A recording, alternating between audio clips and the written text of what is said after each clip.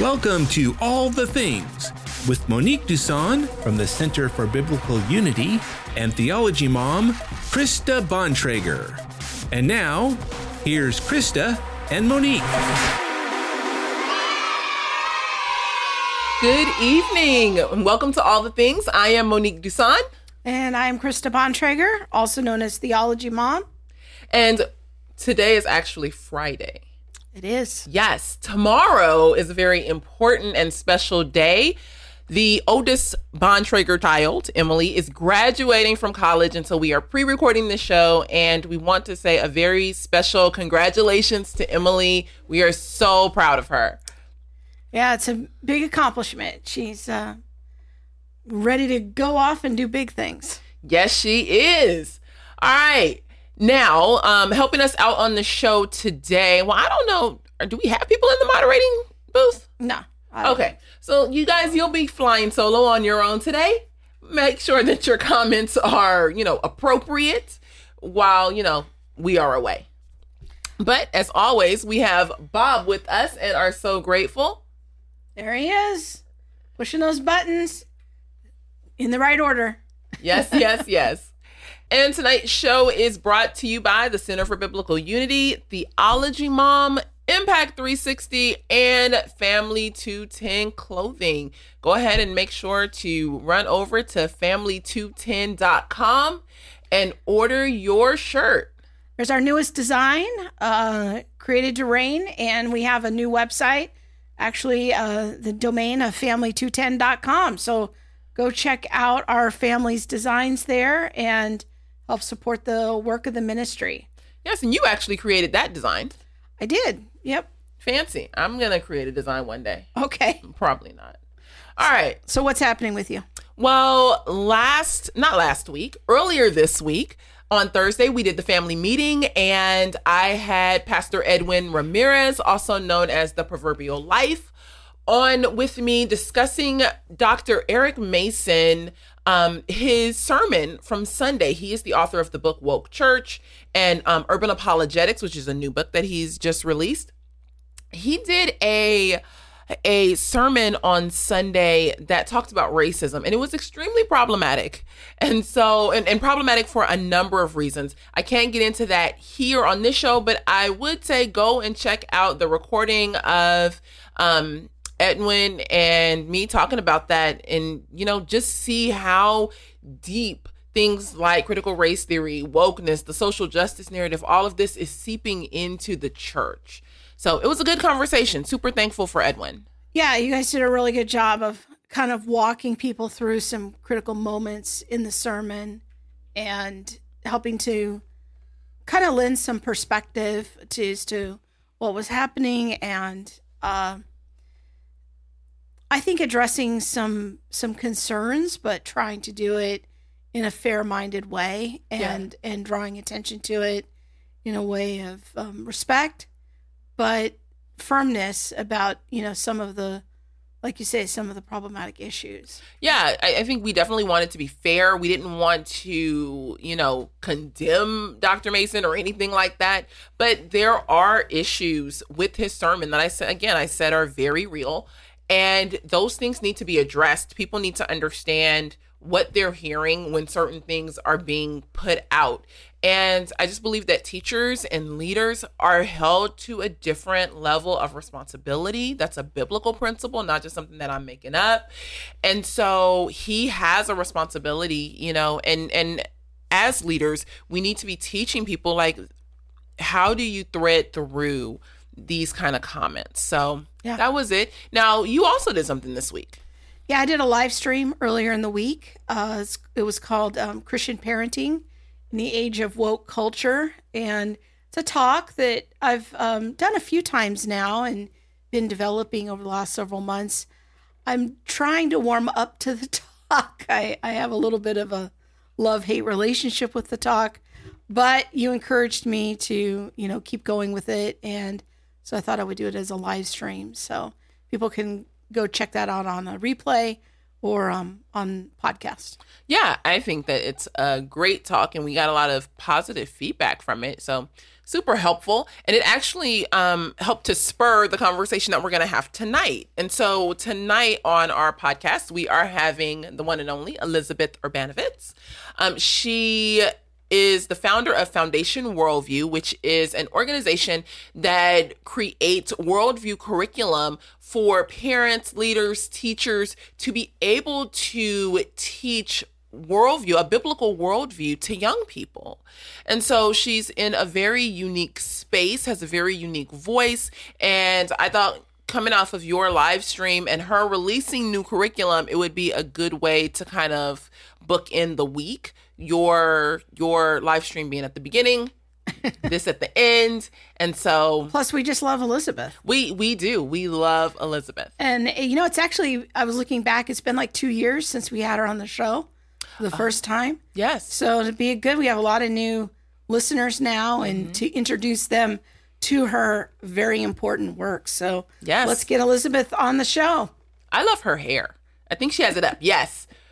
But my goodness, she has so much hair and it's so curly. So but that's just a tangent. For those of you who might be new in meeting Elizabeth, maybe you can tell us a little bit about yourself and what it is that you do. Yes, thanks, ladies. It's so fun to be back on the show with you. So as Krista and Monique said, I am Elizabeth Urbanowicz, and I am the founder of an organization called Foundation Worldview. And what we seek to do is we seek to equip children with a biblical worldview in the formative years, while also equipping them to really carefully evaluate every idea that they encounter. And the way that this started is my background is in teaching. And so I was teaching elementary students at a Christian school out in the Midwest. And most of my students came from great Christian homes where their parents were very intentional at discipleship. I was giving them a biblically based education all day long. Most of them were fairly involved in church, but I still saw them rapidly absorbing ideas from the culture and mixing them in with their worldview without any question. And so that's when I really took a deep dive into, okay, what's going on? What can we do? What kind of training do these kids need? Because we know that a biblical worldview is both caught from example, and there's also part of it that's directly taught. And so that led me just on a journey of looking for resources that would equip the students in my classroom in this way. And when I couldn't find anything that was developmentally appropriate and educationally sound, that's when I started to develop resources on my own. And I was kind of just hoping that the kids in my class would start thinking when they watched YouTube videos or TV, or when they listened to songs, when they had conversations, and those things happened. But they started to critically think through everything and really apply scripture in every area of their life. And so it was so exciting. And then several years later, the Lord led me out of the classroom to complete a master's in Christian apologetics at Biola, and then start this company so that we can equip other adults to really equip children to have a biblical worldview and to think carefully in every area of life.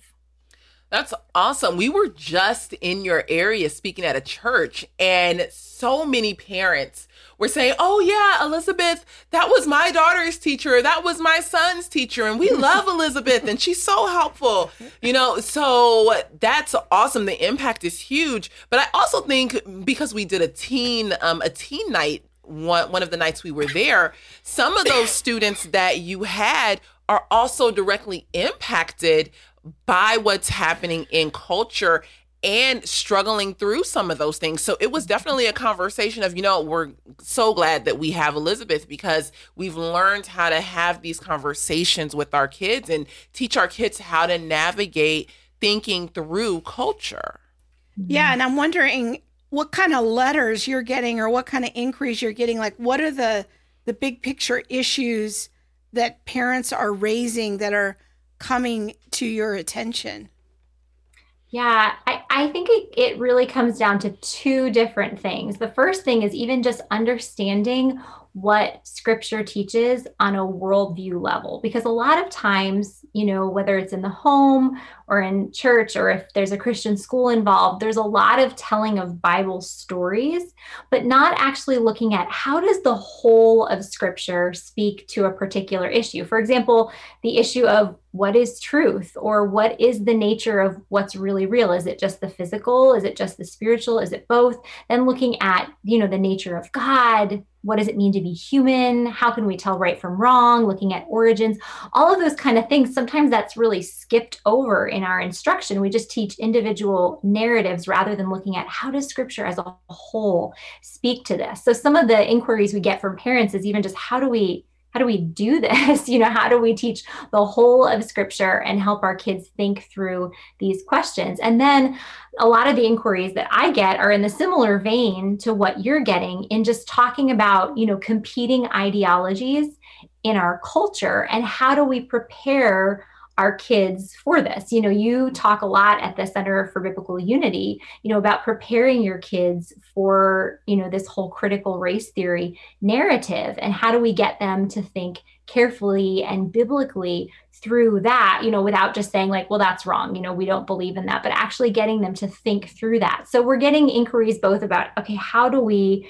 teach Scripture as a whole, so we're building a biblical worldview, and then also how do we prepare our kids for these counterfeit narratives that they sound good and they have maybe a little bit of truth mixed in here and there. So those are the two main areas in which we get inquiries from parents.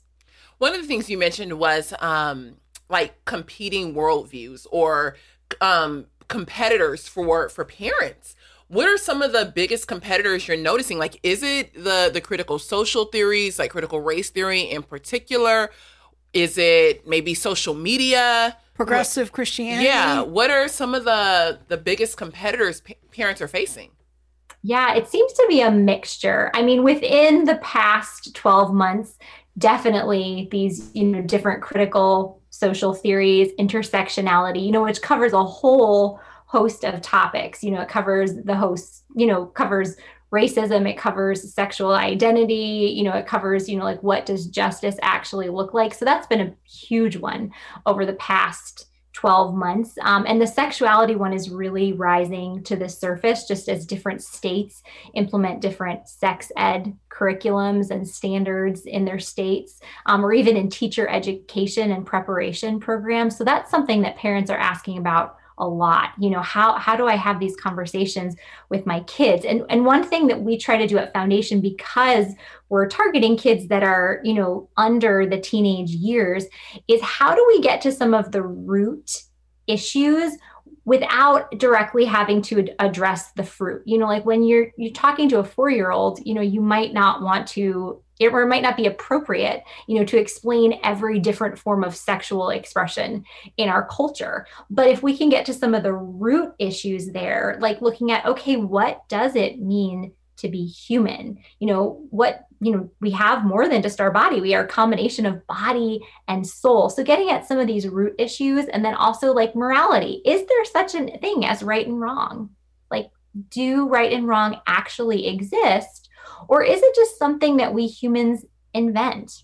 Something that every society invents, or something that we're evolving in our understanding. So in the younger ages, if we can get to some of these root issues, that can be really great at building a foundation when our kids might be too young to be exposed to the fruit that's growing off of these trees.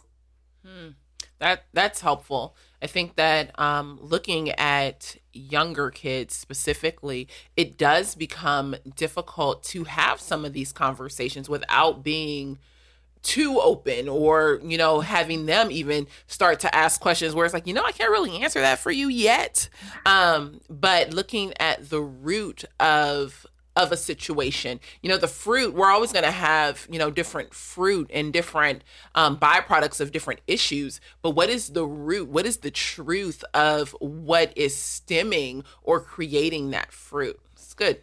I'm wondering, what possible shifts would you love to see Christian parents implement? Like, if you could sit down at coffee for an hour with a Christian parent, what would you tell them? What would you want them to know? Like, make sure you're doing this. Yeah, that's a great question. And I love it because it kind of encapsulates, so much. Like, what are some big shifts that we should look for in Christian parenting, in discipling kids? I would say one of the biggest things that I've encountered just, in my own work with kids and then observing other parents that are doing things really well, is really cultivating an environment that does two things: that one, welcomes questions, and two, fosters deep thinking.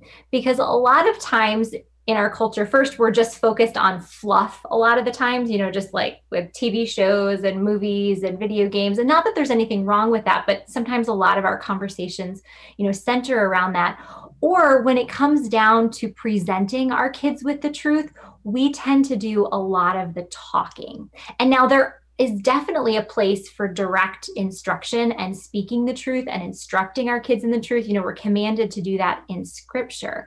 But if we really want these things to stick with our kids, we have to get better at asking questions and teaching them to think well, so that they're the ones that are actually thinking through these big issues and verbalizing the answers. Because whoever does the majority of the talking in a conversation is usually the person who does the majority of the thinking, because we humans aren't that skilled at listening. That's why scripture has to tell us to be quick to hear and slow to speak. So if I were sitting down with a parent, would just kind of talk through, what kind of questions are you welcoming in your home? How are you carving out intentional time for your kids to ask questions, whether they're silly questions or really deep questions? And then what kind of things are you doing to help them think through the truth of different ideas that they encounter? Because we can tell them the truth, and there's important times for that. But if we are constantly the ones who are telling them, what we're inadvertently doing is we're training them to blindly follow whatever voice happens to be the loudest. Because, when they're in our homes and they're young, our voice is the loudest. We're the primary influencers, and that's a good God-given thing. But we don't want them to get stuck in that stage once they enter, those tween and teen years, where parents are no longer who they're looking to primarily for advice. So those are the two things I would say: foster an environment that welcomes questions and train kids to think well. I think it's important, asking questions and being able to think, because when you get into like upper elementary school and junior high school, and kids are now like deep diving into autonomy and wanting to kind of make my own choice and decide what's right from wrong as they continue to develop, majority culture or the popular thought can weigh really heavy on a kid. And so if they're not taught how to properly think through a situation, whatever the popular kids are saying or whatever the majority of the kids are saying at a high school or a junior high school is going to be highly influential on children and really shape a lot of their development in this stage.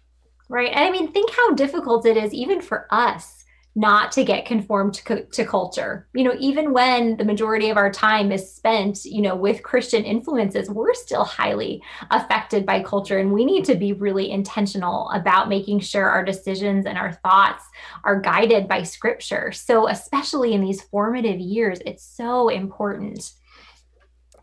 Now, when we had you on the show a couple of years ago, we talked about your worldview curriculum, and I know that you've got another one out right now. So maybe we should just start with the year one and sort of the foundation, and then we can talk about what the new thing is that you're offering, and we'll take a deeper dive into that. So walk us through kind of the year one curriculum and what that offers. Yes. So it kind of parallels the need that I was telling you about that I saw in my students to really understand Christianity as an entire worldview, and then to understand what are the different influences coming my way daily. So what we do in the first curriculum is each unit takes a different worldview question. So we look at the questions: what is truth? What should I worship? How did life begin? Who am I? And how can I tell right from wrong? And the first thing we do is we just explore the topic. Like, what does it mean when we talk about truth? Like, what are we even talking about? Is thinking about truth important? If so, why? If not, why not? And so we just look at the question in general. Then we have the kids dive into scripture and look at, okay, what has God revealed about this topic in his word? And we really try to look at it holistically, not just taking, like a few isolated cherry picked verses, but really looking at, okay, when we look at the meta narrative of scripture, what do we find?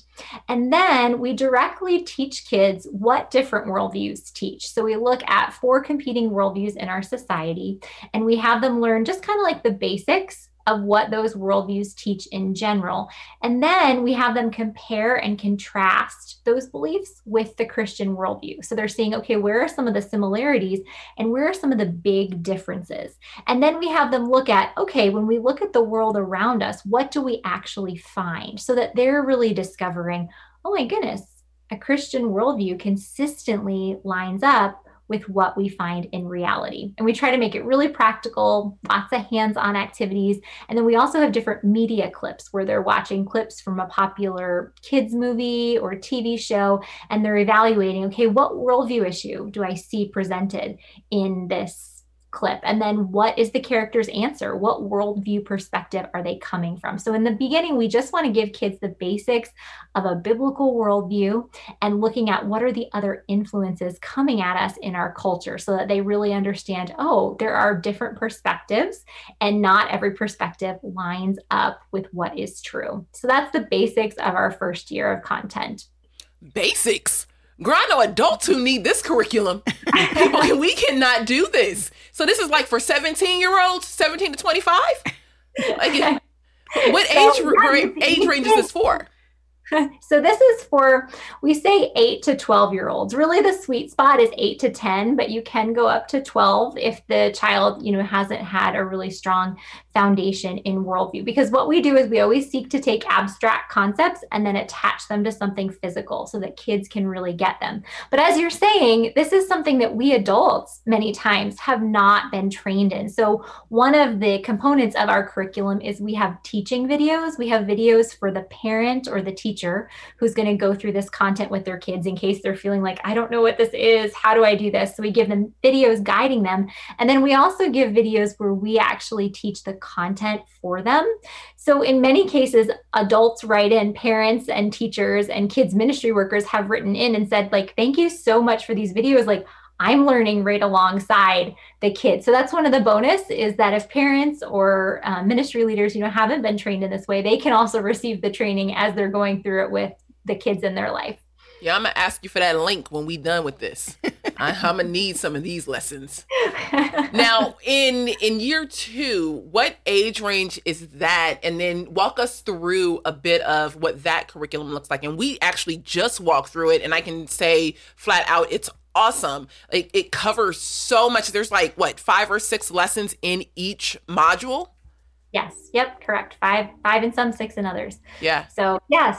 So our year 2 curriculum, it just released on Tuesday of this week. And I'm just so excited for it because what it does is it's kind of the next step, the next building block. So this is for kids. You can use it with kids anywhere from 9 to 13. So it's just 1 year up from our previous curriculum. And what this curriculum does is once kids have been introduced to the basics of a biblical worldview and understand that there are other worldview influences in our culture, what we then do in this year is we train them to systematically evaluate the truthfulness of ideas. So we start off with a review of the concept of truth, and then we look at the concept of thinking carefully. And we have the kids look at, is there a connection between being a Christian and thinking carefully? And we have them look at scripture, that talks about, loving God with our minds and taking every thought captive and not being taken captive by false philosophy, so that the kids are understanding that, oh, there is a thing called truth, and it's my responsibility to be really diligent at seeking it. It's part of loving God. It's part of loving him with my mind. And of course, that's not the all of loving God, but that's a critical component. And then what we do is we systematically take them through, okay, how do we look at an idea that someone is claiming to be true? How do we evaluate it using the basic laws of logic? How do we look for mistakes in it? And so we cover some things that are really relevant in culture right now, like especially, with the whole critical theories in our culture, a lot of what's being done on a popular level is telling a narrative that's very emotional, and pulls at our emotions, but doesn't necessarily align with truth. And then so many people get dragged into that because of the emotions. So that's just one example. We teach kids to look at, okay, this person who's making this claim, have they actually given true reasons for believing that their claim is true? Or are they just giving an emotional story that's going to make me feel a certain way, but doesn't necessarily have any strong support behind it? And so we teach them how to evaluate that. We give them lots of real life examples that are really relevant in culture right now. Then we also teach them the basics of how do we listen well and ask good questions, because we don't want to train kids to think carefully and then just, be little Pharisees or little snobs. But we want to teach them, to communicate the truth in love, to never veer away from the truth, but to always be intentional at speaking it in love. So we give them lots of practical practices for how to listen well, how to ask good questions, how to communicate the truth in love. And so I'm really excited for these new materials, especially at this cultural moment. Once kids have the basics of what it means to have a biblical worldview, the fact that there are other worldviews, then to take it up a notch and say, okay, any idea that you evaluate or that you encounter in culture, how do you evaluate it well? And in the end, one of my favorite things is our culminating activity is the kids are given this situation where they're invited to somebody else's youth group, and the youth pastor that speaks, gives a message, and we give a very progressive Christian message, that Jesus did not die to take away your sins. He died to be the ultimate example of sacrifice and love. And then have the kids say, okay, so what are you going to do with that? Your immediate thought is, wait, that's not what I heard. So what do you do next? Where do you go to look? Let's evaluate this. And then they have to evaluate it. So I'm really excited about these materials and just the way they can transform the way our kids think. What I am such a big advocate of is people need more classes in critical thinking and logic. And I love that you have put the nuts and bolts of that together for kids, because that is a wonderful way to inoculate them against a lot of foolishness. One of the only classes I told my daughter she had to take in college, I said, you must take a logic class. I am paying for this very expensive education.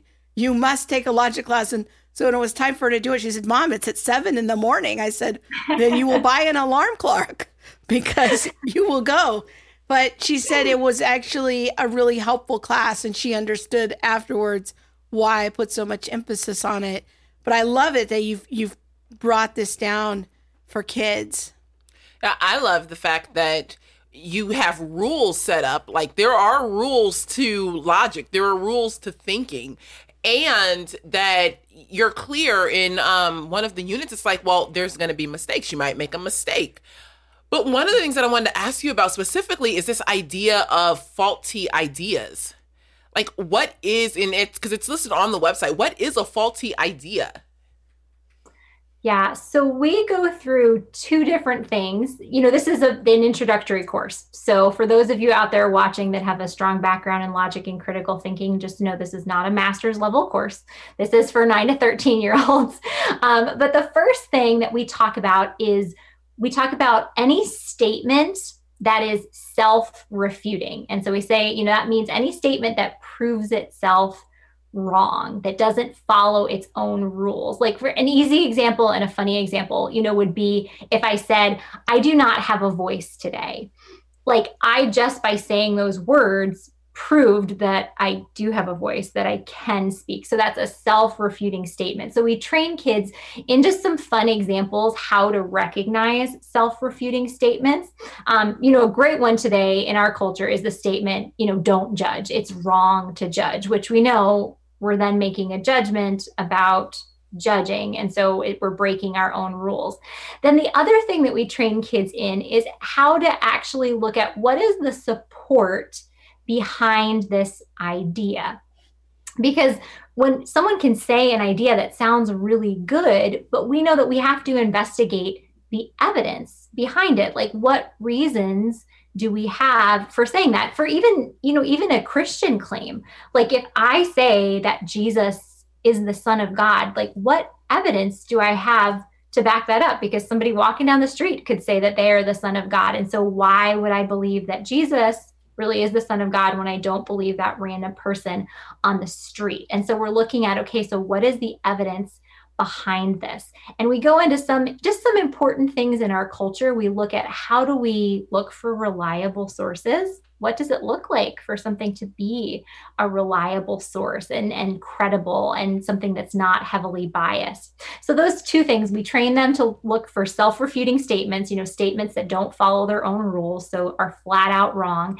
And then we train them to look at, okay, anytime we hear a statement, an objective statement, how do we find the evidence supporting that or against that to weigh the truthfulness of that statement?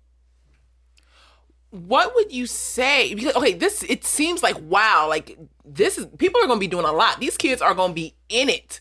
What do you say to parents who might say, well, that's too much for a 9 to 13-year-old, or, my kid can't do that at 9 to 13, or even like, well, my kid doesn't need to do that.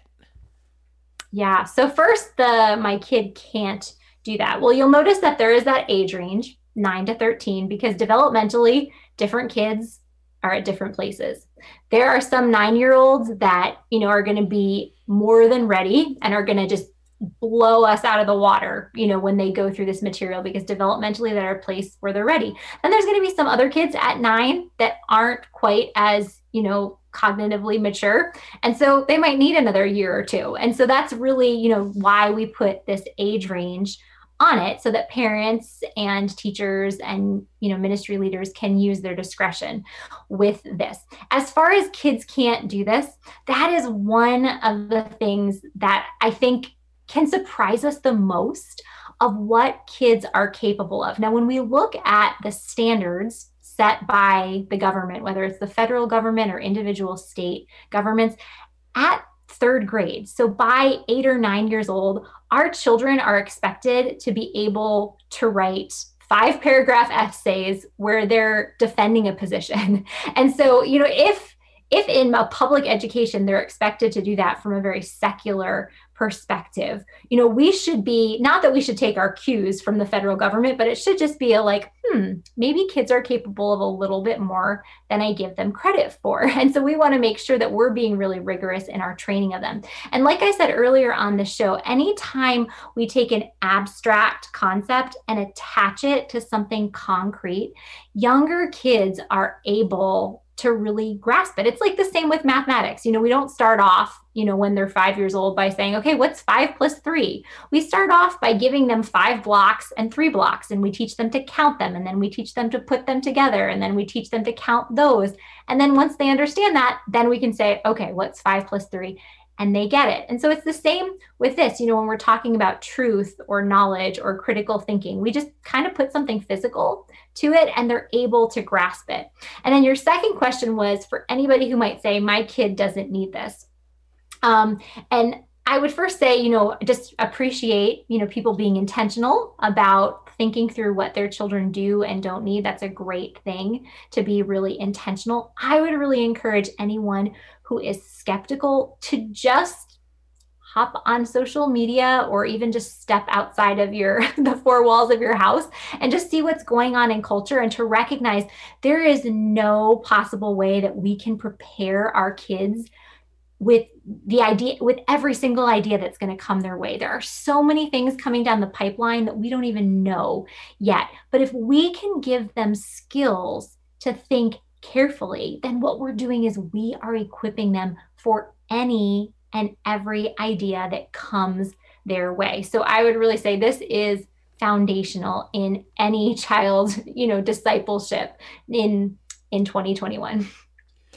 When you were talking to us before we started recording, one of the things that you kept emphasizing is, educational research shows this, or brain research shows this. One of the very unique features of your curriculum is that you have really designed it with the latest research behind it.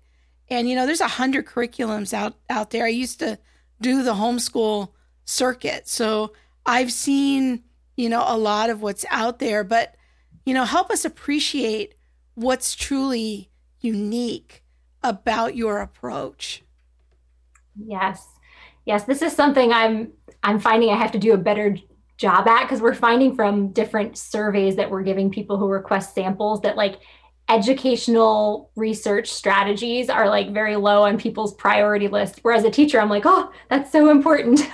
But with everything that we do, we want to make sure that there's research to back it, because we don't want to give people materials that we're like, that sounds like a good idea. Let's try this out. We want to give them materials that are actually proven to transform the way that kids think. So one of the things I was talking with you about before we started recording is that brain research has found that on average, a child's mind needs between 5 and 7 exposures to the same content before it really sticks and becomes part of their everyday thinking patterns. So one of the things that we do in all of our curriculums is we make sure that anytime we introduce something, we are reviewing it with the child between 5 and 7 times to make sure this is going to stick. Then we also do things that might seem just trivial to some people, but are actually very purposeful. For every lesson, we have a big question that we cover. And we also have specific, what we call learning outcomes. And these are goals that we actually present to the kids at the beginning of every lesson, because this is another brain research thing that researchers have found, that when a child is told at the beginning of a lesson what the goal is, what they're going to be asked to know, understand, or be able to do by the end of the lesson, then they're able to process that and think through the whole lesson and know, okay, this is what I should be able to walk away with. So the growth is tremendous. And then one of the other really important things is we always have an activity that we call a know it and show it activity, which is it's not a test, but it's a form of assessment, so that the parent or the kids ministry leader or the teacher who's taking kids through these materials, they can collect that at the end of the lesson and see, okay, what kids really get it? What kids have a solid understanding of this? And what kids don't yet have a solid understanding? And what might I need to do to go back and review to make sure that this material, we're not just checking some box off a list, but we're making sure this is really transforming the way that kids think. Go ahead. Oh, okay. I thought she was going to go. I think that that having the assessment at the end, hey, can you really do this? Did you really learn that? Is important. I think for parents, 1, but 2, to show the kid, look what you can do now. Look how far you came. Remember when we first started this? Now look at where you are. Even an hour, 2 hours later, look at what you have gained. And then as you go through the unit, just being able to affirm in a child, look at how far you have come. This has been your hard work. I think that's super rewarding. Now, yeah. This is something that I definitely would do in a children's ministry setting. Is this something that you would say, you can do this, grandparents, you can do this, leaders, aunts, uncles? Is this for everyone? Or are there people that you would specifically say, these people are probably better, the curriculum is geared more for these people? That's another great question, because we do have different licenses for different groups of people. So we do have church subscriptions, and we do have Christian school subscriptions, and then we do have family subscriptions. And they all include the same content, but some of the different subscriptions include different materials with them. For example, one of our, deeply rooted philosophies at Foundation Worldview is that parents are the primary disciplers of their children. So if this curriculum is being done in a church setting or a school setting, we have what's called home connection activities that go home with the kids to make sure that what they're being taught in church or school is being reinforced in their family. It also gives parents just a brief overview of the lesson that we covered, because we know that sometimes parents won't have been trained in this, so that they're learning right alongside their kids. Then for the Christian school setting, we have some different forms of assessments in more formalized tests, because we know that that's something that's important in that setting. And then in the homeschool or just the family discipleship setting, we have a few extra videos just explaining to the kids who are doing this in a family setting what they're doing. So it really fits into any and all settings. We have homeschool families. We have families that send their kids to public school, but really want to train them in this way. We have grandparents who are really passionate about building a biblical worldview in their kids, so they take their grandkids through this over the summer or over the weekends. We have Christian schools that use this. We have churches that use this. And we also provide a model for churches. If churches don't want to use this in their kids' ministry, but they want to make it available for families in their church, they can buy bulk family subscriptions at a reduced price. And then they can either distribute them for free or for a reduced price to the families in their church. So any setting this works in. Fantastic. And I'm going to put the website back up one more time. Let people know, go to foundationworldview.com. Just click on curriculum and you can learn more about what Elizabeth is doing, the year 1 and the new year 2. This is just a great alternative. We get so many questions at the ministry of what do I do? Yeah. People don't have options all the time to homeschool their kids, but if their kids are in public school, here's a discipleship tool to help come alongside them and help them be able to be in those conversations and counteract some of what the students are learning in school. Yeah. And what's great is that you don't have to have some deep philosophical root to yourself. Like, it's laid out in such a way that parents, grandparents, whatever, family, church can walk through these lessons with students and have a teaching video. Like, there's no reason why you couldn't do it. Don't you wish you had this when you were a children's pastor? I really do. I really do. You might need this now. I could. All right, Elizabeth, thank you so much for being with us. Thank you for the work you're doing for empowering and equipping parents and leaders, which are directly impacting the next generation. It is so important. No, thanks for having me on. It was fun to be on with you ladies again. We'll see you soon. Talk to you later. Bye. All right. Elizabeth Urbanowicz, everyone. Isn't she awesome? She's just so precious. And she is listed on the Center for Biblical Unity Friends page. Yes, if you have not checked out our Friends page, go to centerforbiblicalunity.com/friends and see who the friends are of the Center for Biblical Unity. And just all the many resources and connections and expertise from a wide variety of people. I love the Friends page. Yes, it's so diverse in thought and expertise. We have tons of friends.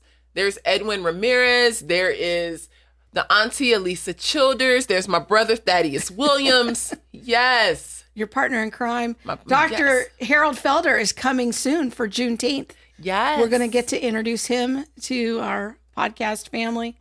There's your buddy Sam Say. Yes. Joe Miller, Kevin McGarry, Jacob Daniel. Boy, we just feel so blessed. All the people that we've been able to meet. There's Elizabeth. And her hair is down. See how curly it is? I just love it. Yes. And there's my Uncle Virgil. Yes. Yes. Very good. Natasha Crane. All right. Yeah. So go check out the Friends page. Now we have something new to talk about. Well, not new. We keep talking about it. The Center for Biblical Unity Reconciled Curriculum. It is coming. Our pre-sales are doing well. Thank you very much to everyone who has pre-ordered. Thank you, thank you, thank you. If you have not pre-ordered, go to centerforbiblicalunity.com/reconciled and you'll be able to see the lesson titles. Yeah, walk us through these lessons a little bit. Well, okay, so we start out with the myth of reconciliation, or the ministry of reconciliation, where we just look at what is racial reconciliation. Like, what is it really? Yeah, what is it? Like, are we commanded to do it? Is it a scriptural principle? what is it? Because I think there's a lot of different ministries that promote racial reconciliation, and they're different. So racial reconciliation over here is going to look different than racial reconciliation over there. There's different steps. Yeah. There are many ministries that say only white people need to do things. And, there are some ministries that say, well, only Black people need to do things. It's a mess. And so we kind of thread through what is racial reconciliation and how should we consider it as Christians, and how should we consider it in light of the verse that's usually put forward for racial reconciliation, which is 2 Corinthians 5:16-18. Then you do kind of a deep dive into identity issues of who do you think you are? We'll look at Ephesians and what does it mean to be family? And it's really a deep dive into how do we do this thing called unity. It's a lot of scripture. It's a lot of scripture. And we start out with identity because we need to understand who we are. If I don't understand who I am in connection with you and why I am in connection with you, then do we really have a foundation for our unity? And so we do a deep dive. It's a lot of scripture. I'm not doing all the heavy lifting. We are giving scriptures. Teachings are fairly short. Teachings are short, and it's intentionally short so that people get to deep dive into scripture. It's kind of like your hermeneutics class where it was like, we are going to teach you how to get into scripture for yourself so that you're not just dependent upon someone else to tell you, well, this is what the word means. That's right. No, get in there and dig in.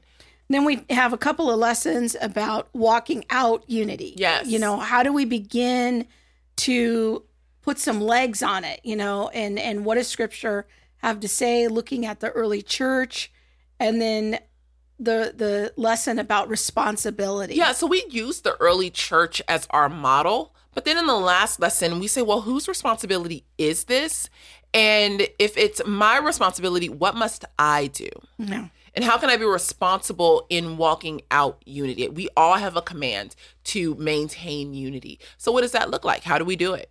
So we're doing pre-orders right now. Yes. When is it? Because the question is out there. When is it coming out?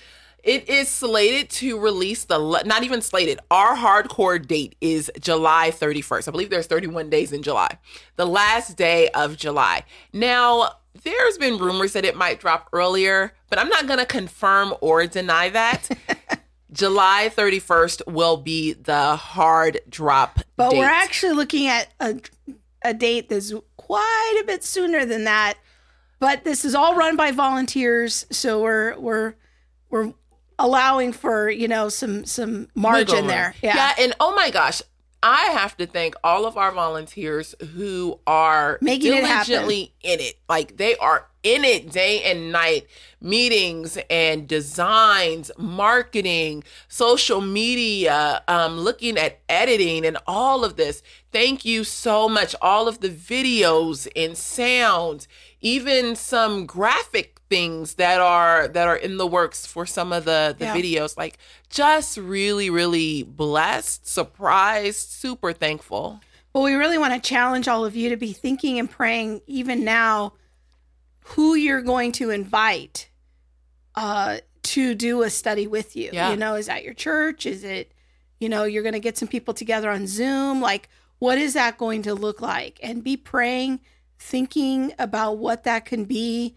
And we intentionally brought it out during the summer so that people can make a plan for the fall, because we know a lot of you that are pastors and church leaders pick curriculum in the summer.